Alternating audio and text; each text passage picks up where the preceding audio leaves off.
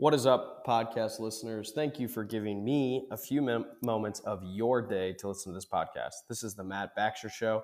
I'm your host, Matt Baxter, and this podcast is about purpose, passion, and calling. Super stoked to have you as a listener because we're going to dive into some awesome, intense stories about people who are going through this journey of this thing called life, and we're all just figuring this out together. But seriously, you're giving me a little bit of your time, and I want to make sure it's valuable and worthwhile. So, have you ever thought about starting your own podcast? When I was getting this podcast off the ground, we first started as the Wedgecast, evolved into the Matt Baxter Show. There was a lot of questions that we had, like, how do I record an episode? How do I get my show into all the different places like Spotify, Apple Music, Anchor, Zencaster, all these different places? And yet it just seemed very, very complicated. But the simple thing for us as we began to navigate the waters is the answer to every single one of these questions, was really simple. It's Anchor. Anchor is a one-stop shop for recording, hosting, distributing your podcast. Best of all, it's 100% free. Yeah, free. And it's ridiculously easy to use. And now Anchor can match you with great sponsors who want to advertise on your podcast. That means you can get paid at podcast right away. In fact, that's what I'm doing right now. Yeah, making money. Okay, it's sweet. It's easy. It's not a big cheap plug on an ad, but it's just simple and easy to use. So for us, it's one of the best parts about it is we can do it entirely remote or in studio. So you can record. You've got that really, really high, high in the sky person that you're going to have as a guest on your podcast. You got to do it remote. Anchor is easy to use. You got people who are willing to come to your studio, your house, your office, wherever you're recording it. Boom, Anchor. Love it. Simple and easy to use. So if you ever want to start a podcast, make money doing it, go to anchor.fm/start. Join me in the diverse community of podcasters already using Anchor. That's anchor.fm/start. Can't wait to hear your podcast.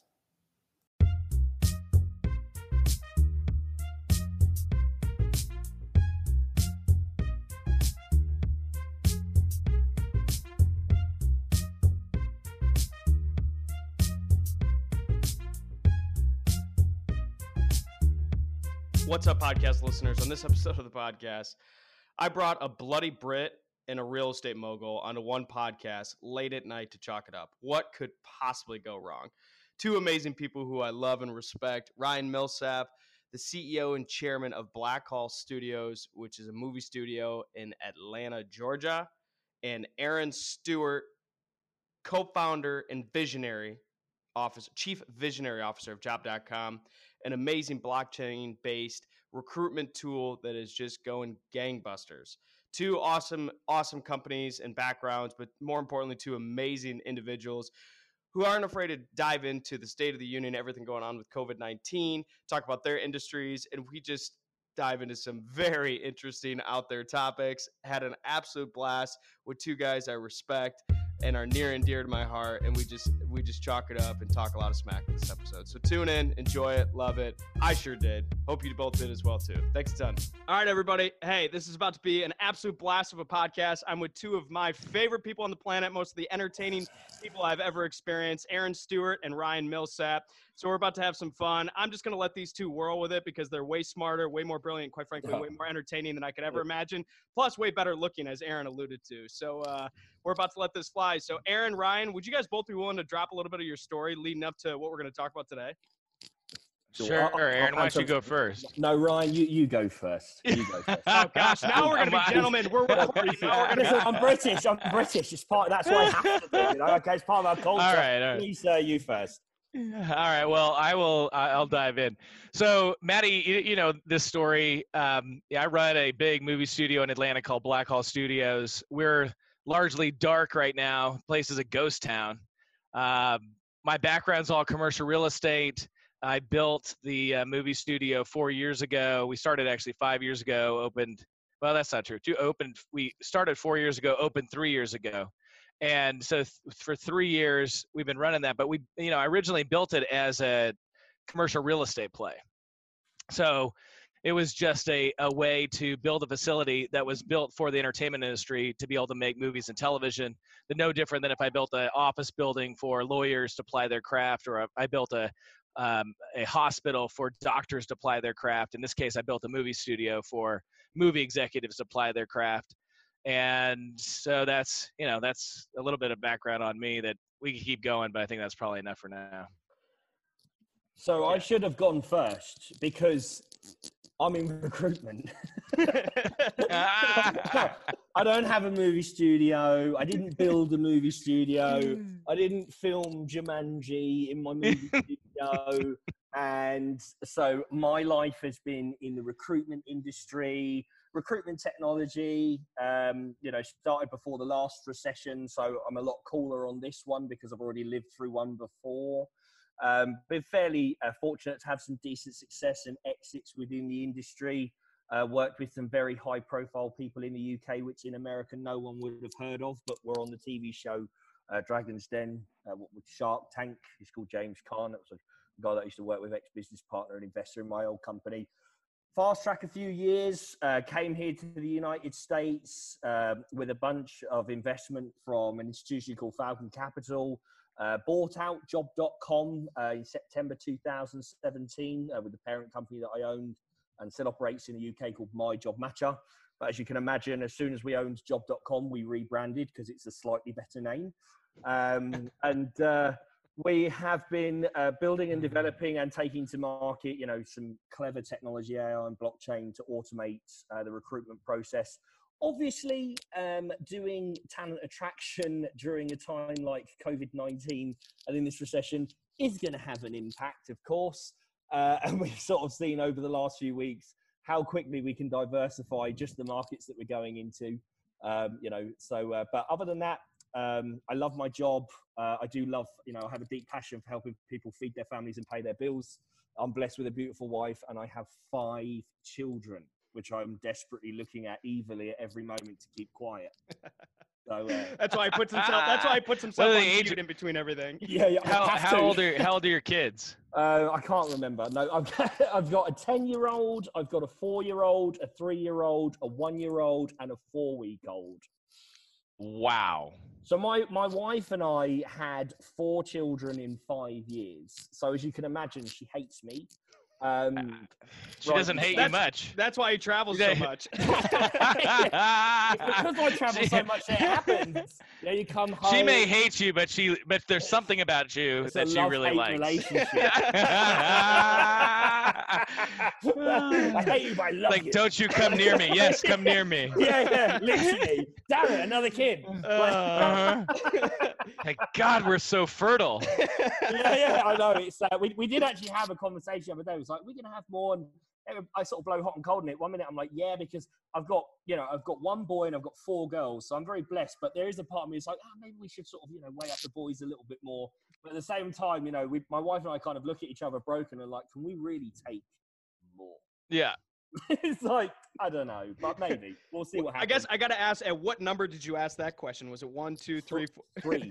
It was the third, and then it just started to go. Nah, we won't do it again. And then lo and behold, here they are.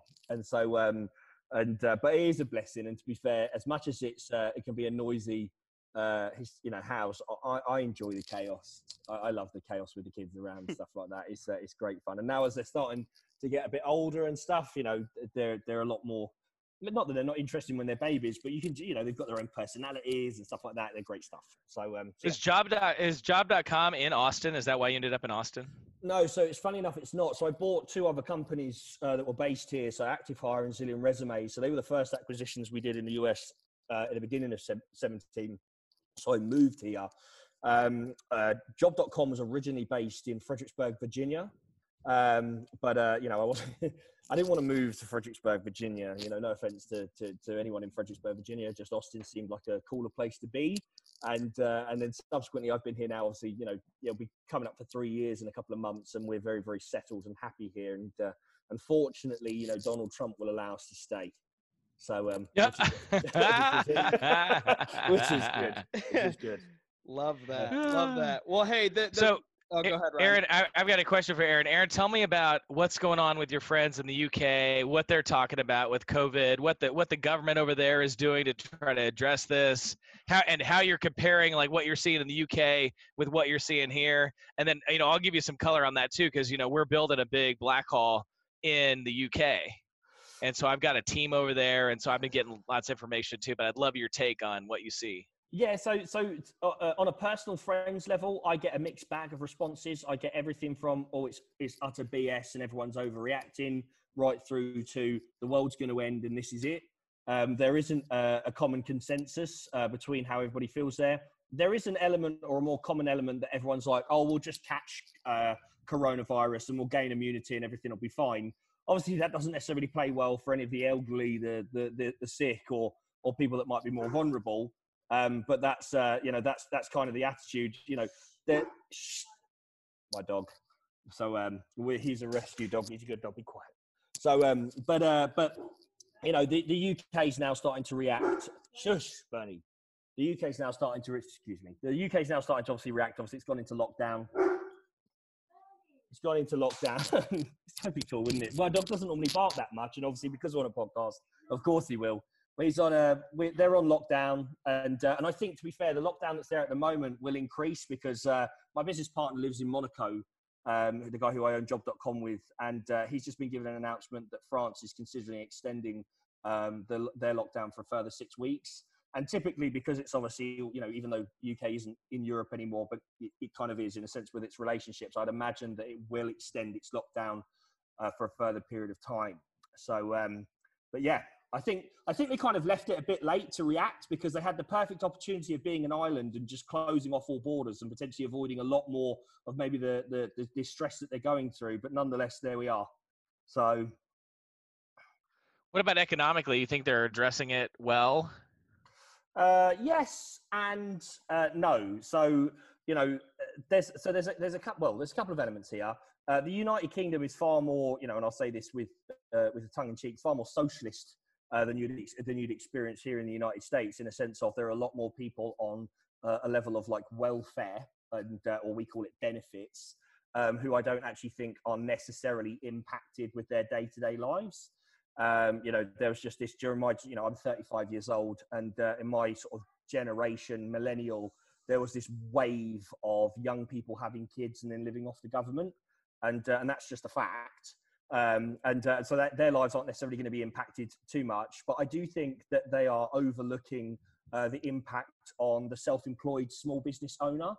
I think that they've just announced this evening the benefits that they're going to provide for self-employed individuals and workers, and I guess small businesses, sole traders. And it consists of providing them 80% of their profit that they provided on their previous tax returns. And that's just not going to be enough. That's just not, it's just not going to be enough. And the reason why it's not going to be enough is because if anyone knows anything about any sole traders or small business owners in the UK, they never declare everything that they have. They declare hardly anything ever. It's just a typical cultural thing that they don't, which means that's going to have a significant impact. So you've got the combination of, we've just fallen out of Brexit and the uncertainty that provides, and now we're being kicked into the ground because now COVID-19, and obviously a deep recession is also on the way to the globe, let alone the UK. So I think it's going to be a challenge for the country. But one thing I will say, being British, we're awfully resilient, and I feel that if there's any culture out there and country, a nation that can fight their way out of a scenario and a problem, I believe the British can. So. Yes. Love that. Ryan, from your perspective, what are you seeing in with Black Hall stuff and on your side of things? Well, I mean, obviously the entertainment industry is being hit very, very hard. It's not a permanent hit. It's definitely a COVID-19 moment in time hit, in the sense that there's a lot of people that are now home watching Netflix and Disney Plus, and Netflix subscribers have gone up dramatically in the last week. Disney Plus subscribers have gone up dramatically. Showtime, HBO, everybody's getting a huge benefit from subscription services for people being home, trying to figure out what things to do. It's had a big impact on the internet.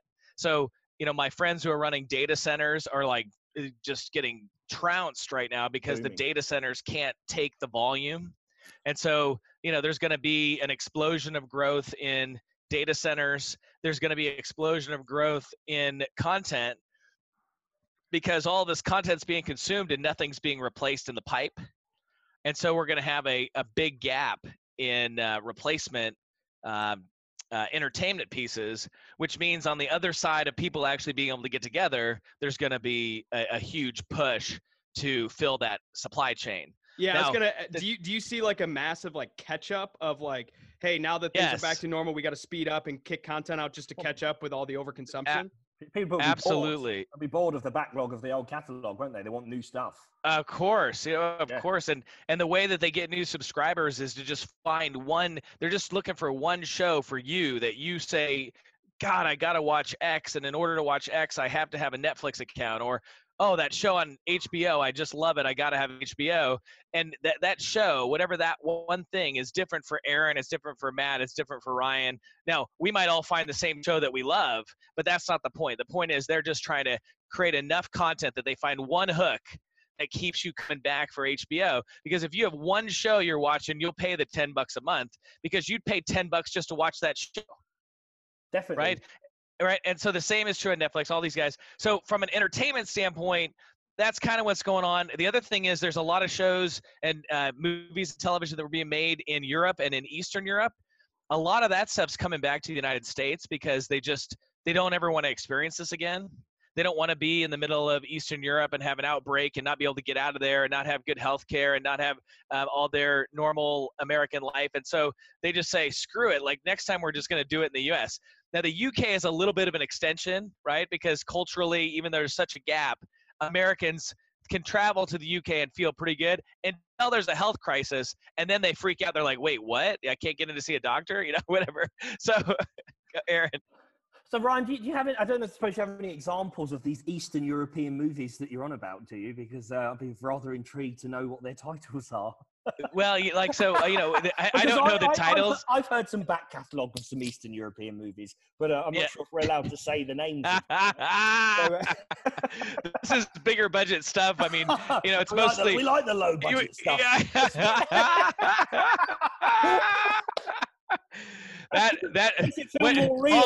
What you're talking about right now is also bogging down the internet. Yeah,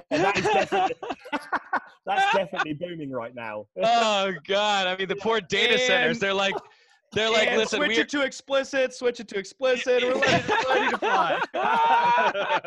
I would love to know actually the percentage of adult content streaming on the internet right now. Oh, it will be. I mean, if my friends' memes that they're texting me are any indication, it's a very high percentage. The amount of filth that I have been sent in group WhatsApp. Oh my gosh. It's beyond a joke. And many of them circulated around, joking around the kind of coronavirus quarantine stuff. What can you do when you quarantine? And some of the videos, are hilarious, but they are extremely explicit. Yes. So, but I mean, some of the things that these guys... Go ahead, Ryan. I was going to say, some of the things these guys are claiming are a cure for coronavirus. I'm explicit. willing to try them. I'm willing to try. I'm willing to be a test subject for science in order to see. Always happy to be a free guinea pig. No problem at all. Send me a subscription. Happy to do what we got to do. My body is all yours. Oh God. I love that. Anyway, so the entertainment industry that's not the adult film industry is going to come back huge.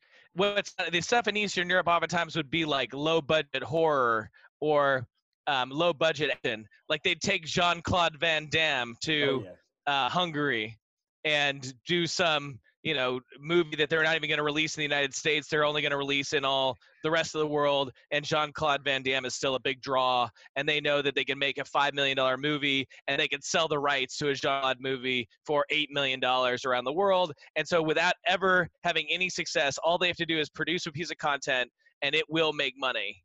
And so there's a whole world of that kind of stuff. Now, we don't do that kind of stuff. Black Hall is like big budget, $50 million, $100 million, $200 million kind of movies. And the stuff we do in the US and the stuff we do in the UK is going to be, really focused on that crowd, the Disney crowd, the Warner Brothers crowd, the Paramount, the HBO, the Universal, etc.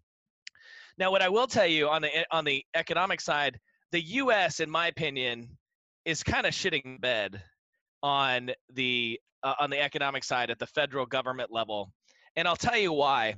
This is not an economic recession that was born from bad decision-making in the finance world or bad decision-making in the business world or moral corruption or deception or anything that would normally be punished by the capital markets. This is a problem that was created by a virus, and that virus is really a social issue. So from a social standpoint, we should say to ourselves, listen, the world before this coronavirus was X, whatever X is. And we are now going to try to freeze X in time. And we're going to all take a moment and just fight this virus. And then when we come back from whatever amount of time it takes to fight this virus, we want to be able to press the play button, right? So we want to pause it in place, and then we'll be able to press the play button and have nothing really affected economically. Now, that's not happening right now. And the reason is that they haven't approached it the right way, because if they approach it the right way, they would say no business is allowed to fail right now. It might have been on its way to failure, but we're going to hold it in a frozen position on its way to failure. And in 90 days, it can pick its trajectory to failure. But right now, we're not going to let it fail.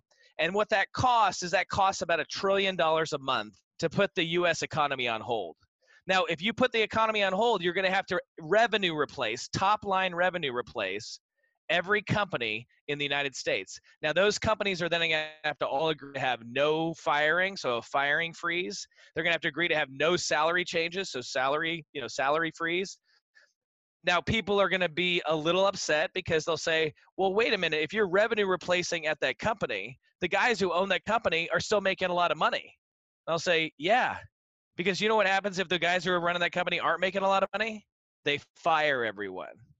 And that's what's happening right now, is the guys who own the businesses and are running the businesses are having powwows saying, our revenue just fell off a cliff. What are we going to do? This isn't sustainable. And the CFO goes, well, we got to fire everyone.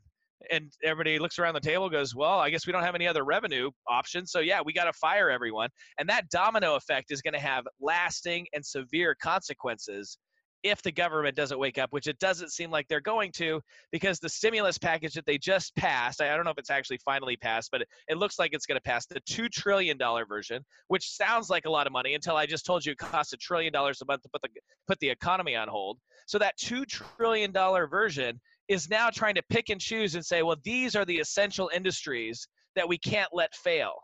And the problem with that is that makes a judgment about the impact of this virus that says, okay, it's going to impact all these businesses, but we don't care. That's just part of the cost. And I say, no, that's not how you freeze time. That's just not how you do it. So I think there's going to be massive economic consequences of this, massive fallout. I think they're not signaling to the businesses anything that has enough clarity to be able to plan around. And just in general, I think they're falling on their face. So Ryan, could we talk about porn again?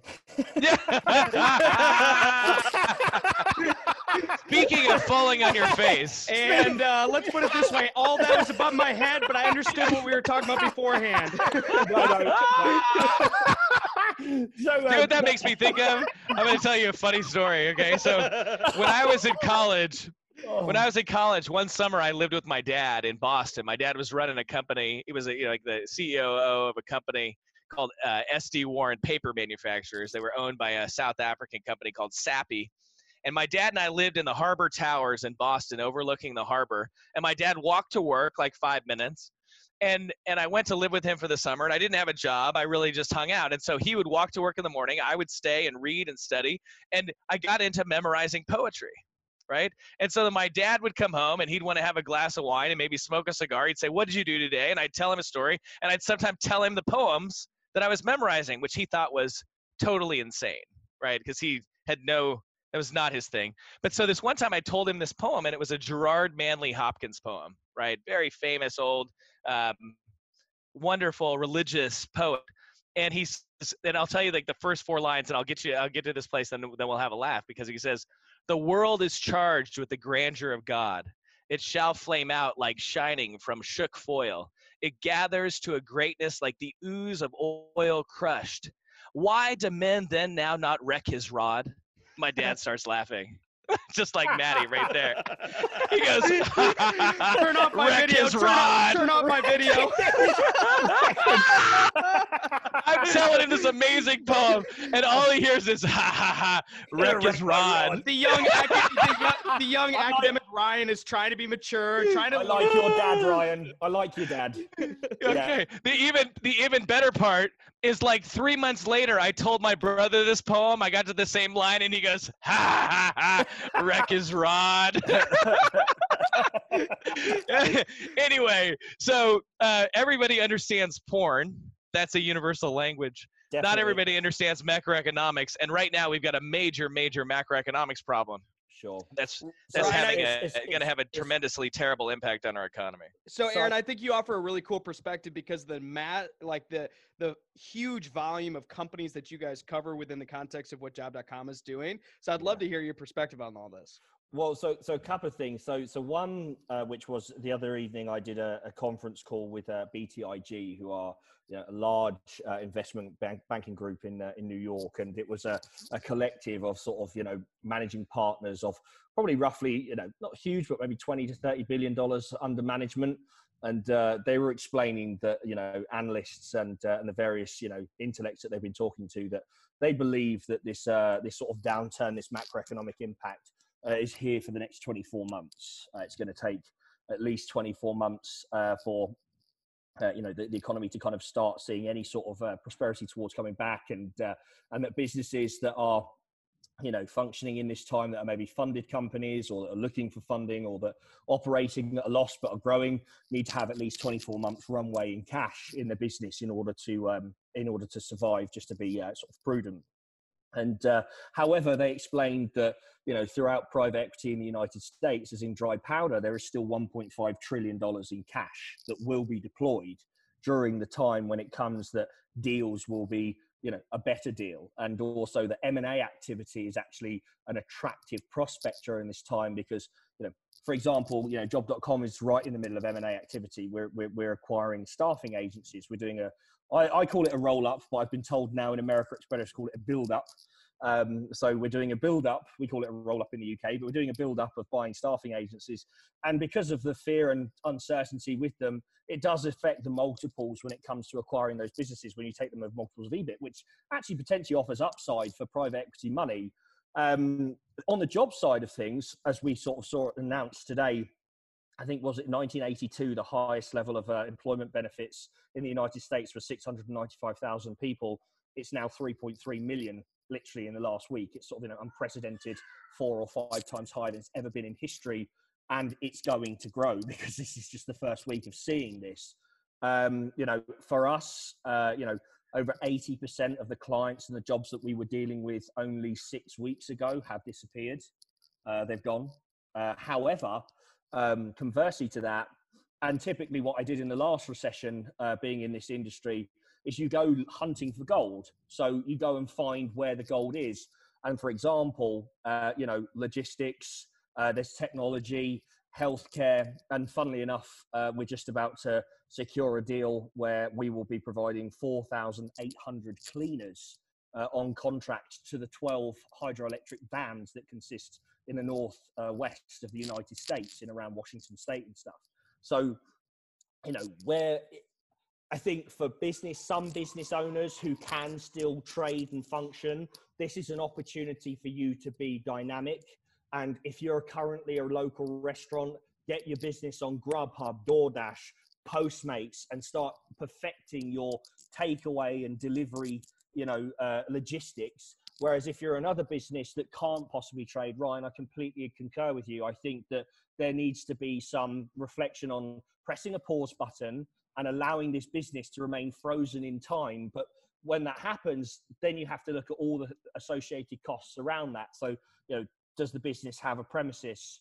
Should their rent be paused, or their, the lease on the property? Should they have to stop paying any sort of infrastructure bills like AWS or anything like that? Should all of their obligations financially, or do you continue to pump the revenue into them in order to cover their obligations? But again, as you said, $1 trillion a month just for the economy, just to kind of stand still. When does that end? And how do you model that in order to continue during a period of time until businesses can start trading in a fair game again? And what I mean by that is, this impact of COVID-19 will be for the next 3, 6, whatever, however many months, but then the repercussions after that will continue on forevermore. At what point does the government step back and allow free markets to be free? And but I do agree with you, Ryan. I think that, you know, this is such an unprecedented situation that's happened right now that, you know, it's difficult not to make knee-jerk reactions because it requires quick reactions. But at the same time, I think there's a great deal of logic in what you've just said there, and I think it's something to consider for sure. Well, and one of the things that you noted is when you said, when will we let free markets be free?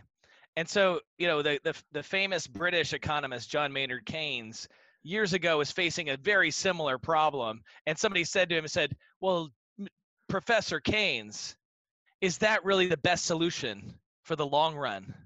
And he said, well, I'm not sure about the long run.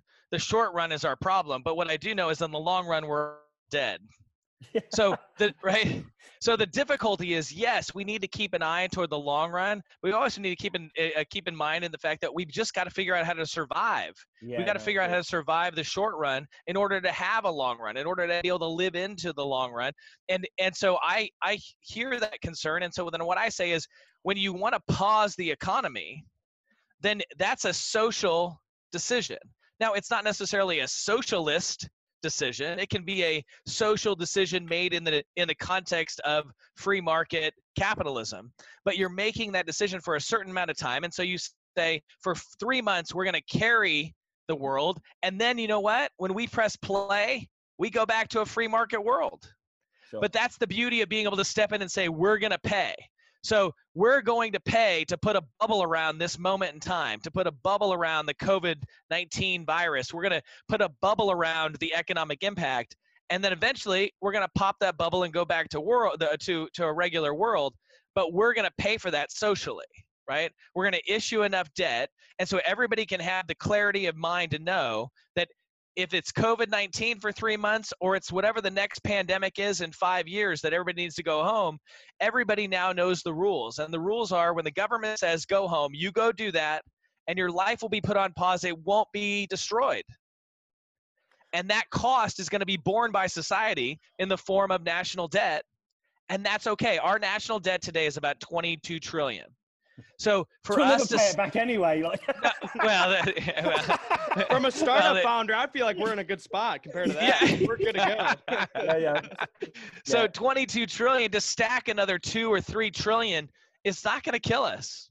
No, of course not. Right. And so I agree with you that we want to have as much free market economy as possible. That's the best way for businesses to thrive. But the way for economies overall to be able to weather outside exoteric shocks is through Keynesian intervention of crisis, and that's exactly what we have right now. Mm-hmm. No, I mean, I do agree, but realistically, you know, the government's doing something, but it's not doing clearly enough, and I do personally fear for, you know, I fear for many of the men and women that are obviously going to be deeply impacted by what's going on now, and then the long tail of what that will result in.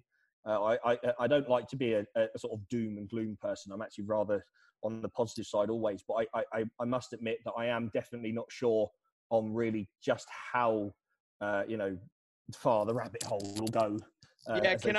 I want to explore that for both of you guys as well too. So one of the reasons why I wanted to pin you both together in a conversation is basically the leadership the leadership component to this as well too. So certainly cheap and free consulting, as you guys know. So I get some advice from the two of you, right? So of course I got to take advantage of the circumstance, but I guess truly you both are running some massive scale organizations. You both independently are doing some very, like, you are visualizing the world and creating your own amazing companies and imagination and all these different things, which I think is unbelievable. But how, and the practical side of things, how do you guys lead organizations in the midst of all of this? Because I think that's what also equally is, you know, obviously all of us, you know, payroll, employees, whatever it might be, there's stress there, right? No matter what, there is, you know, we're going to be up at 2 a.m, no matter what time of year it is. But I guess, how do you both go about leading through this?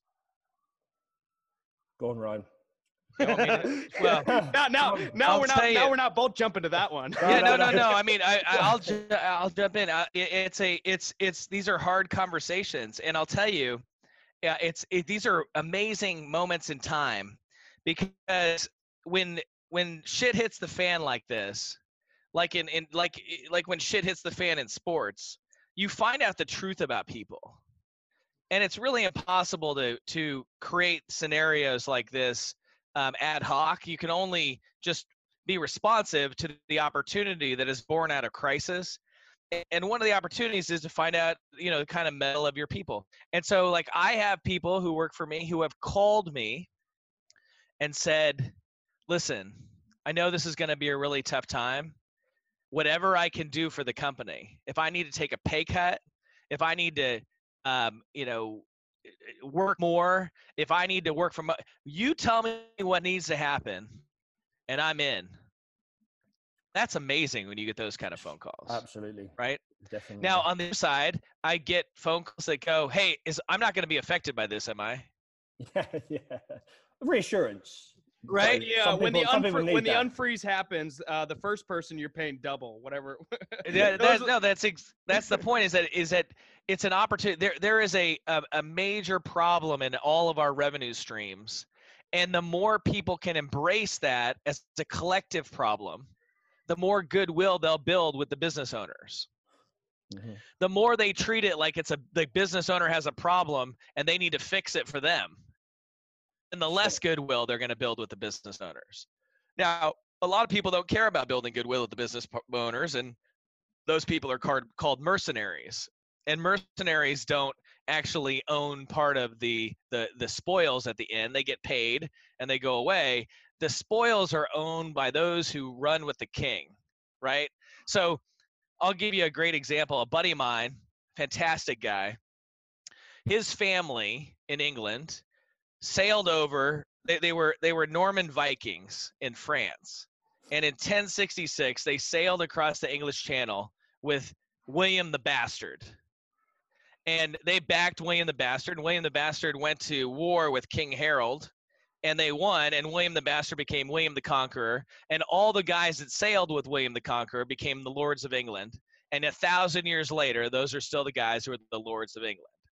Now, that's called getting the spoils of war by taking risk. And if you're not one of the risk takers, then you're going to be treated like a mercenary, and mercenaries get paid and sent home. And so from a leadership's perspective, number one, it's an amazing time to assess the truth of the character of the people on your team. That's number one. Number two, now you have to have a huge amount of compassion. Whether it's dealing with the person who is incredibly a team player or dealing with the person who's truly just a mercenary, you still have to have compassion, because everybody's functioning out of a very scary time, right? So there's a lot of fear in the world, and in fear, we sometimes react poorly. So we have to have compassion and see that through. And then you have to start to have really hard conversations. And those really hard conversations in a time like this go something along the lines of, listen, this is going to be a very difficult time for our company. We're going to have severe revenue hampering. We're going to need to curb expenses in every way possible for the next 3 or 4 months, whatever it is. And we need to take an inventory of everybody's life and find out what exactly each person needs to survive. And the person who is the accountant's assistant, who's a single mother, maybe can't take a single dollar of pay cut, really, to like pay for her life. Whereas the guy who's the CFO might be able to take a cut and pay by half and be fine. He might have a huge nest egg, and he'd be able to have a lifestyle that's way below the cost of his living. And some people would say that's not fair. Why is the guy who has money and the guy who's getting paid a lot getting punished? Well, he's not getting punished. This is a time for socialism, right? This is a time for social responsiveness. This is a time for not capital market driven decisions. This is a time for not free market decisions. This is a time for human beings to come together and collectively pool their resources and take care of each other in a very hard time. And then on the back end, we go back to a world where the guy who's the CFO makes all that money, but if he doesn't need it for 3 months, and the girl who needs it, who's sitting at an accounting desk and taking care of herself, needs it, that's what we have to do. But that requires a very open conversation that's very, very human, and that's hard for people to have. It's not mathematics. Yes, I mean, there's all of your points are exactly right. And I think that, to be fair, there's a lot that you said there. I think the only thing that I would not add is just the approach that we've had, that I have, and I guess our leadership team has, and it's something that we've said internally, and it's a bit cliche, but it's just have a warrior mentality for the rest of the company. You know, we lead the business in a way that people just feel inspired by, you know, our confidence, and I guess, you know, not arrogance, and not that we're just ignoring what's going on out there. It's just that we kind of reassure the company behind us that, one, we're all in it together. We're very much a team and a family, but also we've lived through this stuff before. I mean, obviously I'm one of the youngest, of the C-suite team, and obviously one of the owners, but my business partner and the other members of the C-suite team, went through 9/11, when that just completely dropped everything off the face of the planet.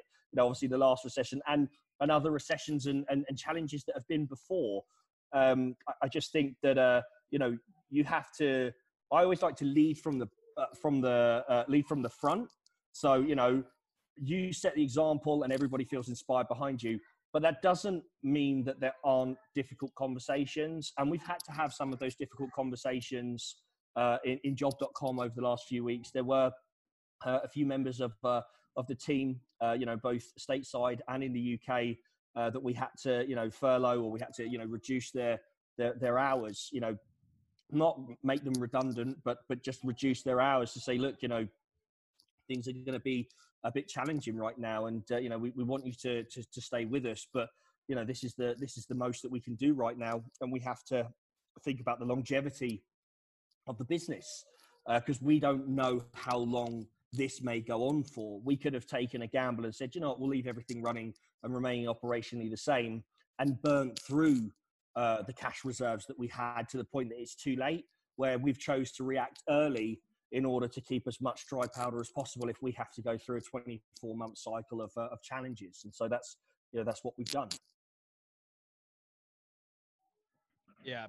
Thank you both for answering that. And it shows a lot about both your leadership mentality, that not only are you not afraid to hop on a podcast and dive into this stuff, but also sort of acknowledge that. And the difficult part, I think, for the three of us is this is all on the fly. This is like, Ryan, as you alluded to, like, none of us read about what to do in the middle of COVID-19. None of us are studying a manual. None of us are doing that. And so just to no MBA in this. Nah, absolutely not. Absolutely not. And so just to hear the fact that you guys are, it's cool because we're all at very different worlds, but at the same time leading different organizations and talking about these things and diving these things.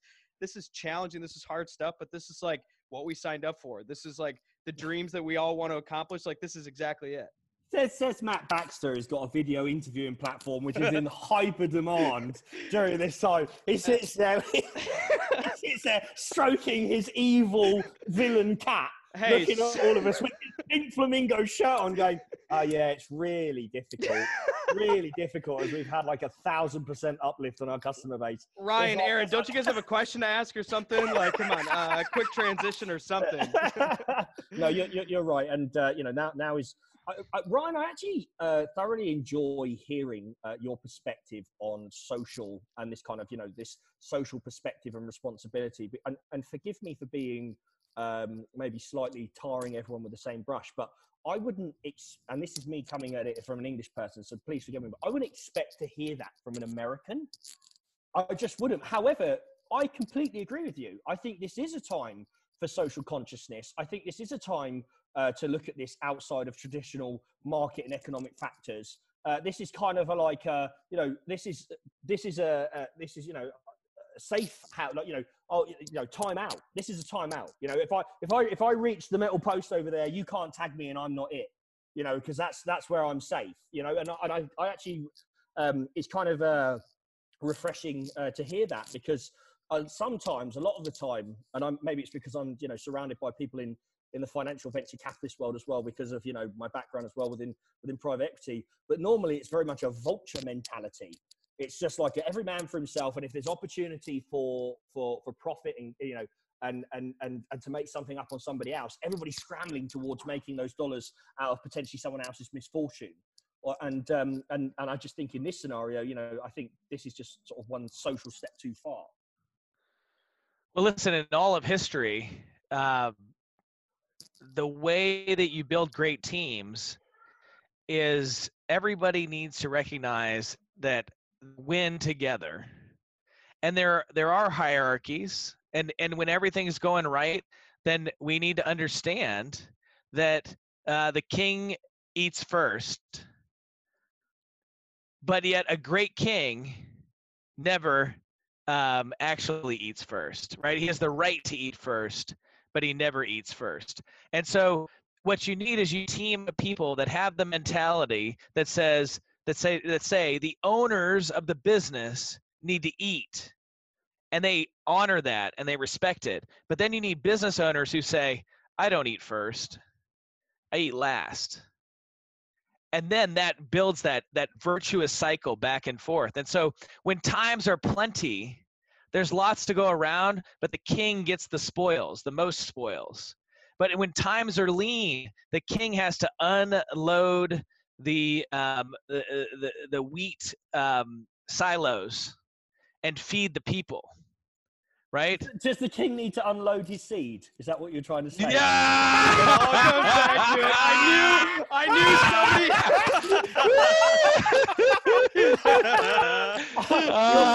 Wreck is Ron. Now we wreck is Ron. Your father inspired me, and as I heard those words leave your mouth, Ryan, He's loving you. This is my moment. If my dad ever listens to this podcast, he's gonna be like, "Who's the bald guy? I love that dude." Well, I'm definitely a king who enjoys unloading his seed. That's right. Because listen, you gotta. The only way to maintain leadership is the balance of capitalist power and social dynamic in the midst of crisis. And that's where, listen, Bernie Sanders isn't wrong. Bernie Sanders is just wrong most of the time, right? And so the trouble is Donald Trump is wrong a lot, but on some major economic issues, he's probably more right than Bernie most of the time. So what you really need is some sort of blended version where Democrats or Republicans come together and they say, listen, America is a place of independence. America is a place of freedom. America is a place of free market capitalism and animal spirits, and let's go, and no glass ceilings, all upside, no safety nets. Go. Give us your best and brightest who all want to go for it. That's America. And then in times of crisis, we need to go, let's take care of each other. But we don't take care of each other forever because we're not socialists. That's not the beauty of America. If you want socialism, then you go to Europe. But then the problem with that for Europe is that we get all their best and brightest, just like you living in Austin, because there's upside here. And upside is only possible with risk. Oh, yeah. And so that's the blend, is that we never want to be the country that doesn't allow people to walk without a tightrope, because those people get to be stars in the circus. But if we're the people that don't come together in times of crisis, well, then we're just not human. No, and that's a fantastic message there. If we don't come together in a crisis, we're not human, and that's the fundamental point. But then, okay, so my natural instinct is, after we talk about this sort of stuff, is this is really, really powerful and valuable. How can you make this the make more people conscious of this factor? Because I don't think this is shared enough, and obviously I don't think it's reflected in the political decisions that are actually being done anywhere in the world right now, for that matter, not just the United States. But I wonder if this is an opportunity for lessons to be learned, sadly, during this time, that should maybe be reflected when the next pandemic happens, because there will be another one. Obviously, that's just guaranteed. You don't know when, but yeah, that's a really powerful statement. I want to touch base on one thing that both of you mentioned, and I will say, both of you, aside from this podcast, have referred to or have mentioned to me this whole concept about shared winning and teammate and taking care of good people. And that's something that, like, one of the reasons why I wanted to bring this conversation together, that I personally respect the hell out of both of you, is that you both win together, right? You guys obviously are the big risk takers. Arran, you're co-founder, owner of Job.com. Ryan, you're owning like movie studios. So you guys are doing some really, really big things. But the thing I love and respect so much about the two of you is the fact that you're willing to bring people along with you. You're willing to, share that wealth, share that growth, share that excitement along too. And I think that's something that I think is so powerful. And I think like this message is one of the reasons why I wanted to bring this podcast together, because so many people need to hear this stuff. This is like, I think where some of the most magic happens about how do we go forward? How do we deal with this round 2, round 3, round 4? And we know these pandemics are going to happen. And so I think it's I think it's a special conversation from two pretty unique people. I actually draw strength out of several of the team members within my company. And you can call me boss, obviously, yeah, because I own the company, but that's BS. We are colleagues and teammates. The hierarchy piece is actually irrelevant. Everybody just does their job. But I have 3 key members. That's got to be like a post for Job.com, right? Everybody does their job, right? Yeah, you got to use that. Yeah. So, but we have 3 guys: Harvey Awadzi, Charlie Meek, and Jack Howell. Who, if you're listening, you can let your heads not get too big. But they've worked with me now for the last nearly 8 years, all of them, and I just have always a deep sense of confidence that no matter what is going on. I know that even if everything's skinned back to the barest of teams, they would always be by my side, always. So, and they're just fantastic guys. They're like, close friends. Started off just as people working for me, and subsequently, we've just been on such a roller coaster together, all of us within the business, that I do anything for them, and I know they do anything for me. So, I draw a lot of strength out of knowing, outside of my business partner, knowing that they're part of the team. Yeah, that's cool. Well, obviously, while the pause happens, one of us could bring up porn, but I think we should avoid discussing that any further. You look like the porn director with that shirt on. With a shirt like this. Come on, man. Yeah. So definitely. I think this is an awesome place. I just want to say, thank you to the two of you for being on here. I guess obviously any last thoughts, closing thoughts for both Arran and Ryan, anything that you guys want to wrap this up with? I think this has been fantastic. I think it's pretty special, both your leadership perspectives and just being willing to chat on this. And I respect the two of you like crazy. So any closing thoughts for both of you? Well, we're certainly going to get through this. And I think on the other side, you're going to see all sorts of innovative change in the United States from where people work, how people work, what kind of businesses are thriving. There will be washout and there will be a transformation, but the American economy is so resilient that it may take a little bit of time, but in the end we'll be stronger. Absolutely. And I think, as business owners, as business leaders, and as individuals, and for myself being in the employment market and my passion being helping people feed their families and pay their bills, I actually embrace this challenge that's in front of us, because this is just asking me to do more of the same and do more, of the job that I was made to do, which is, to put people into the best possible career opportunities and find opportunity for them. And I just want to take this note for both Matt and Ryan. I just want to say that I've really enjoyed wrecking my rod with you. And explicit. Wrap it up.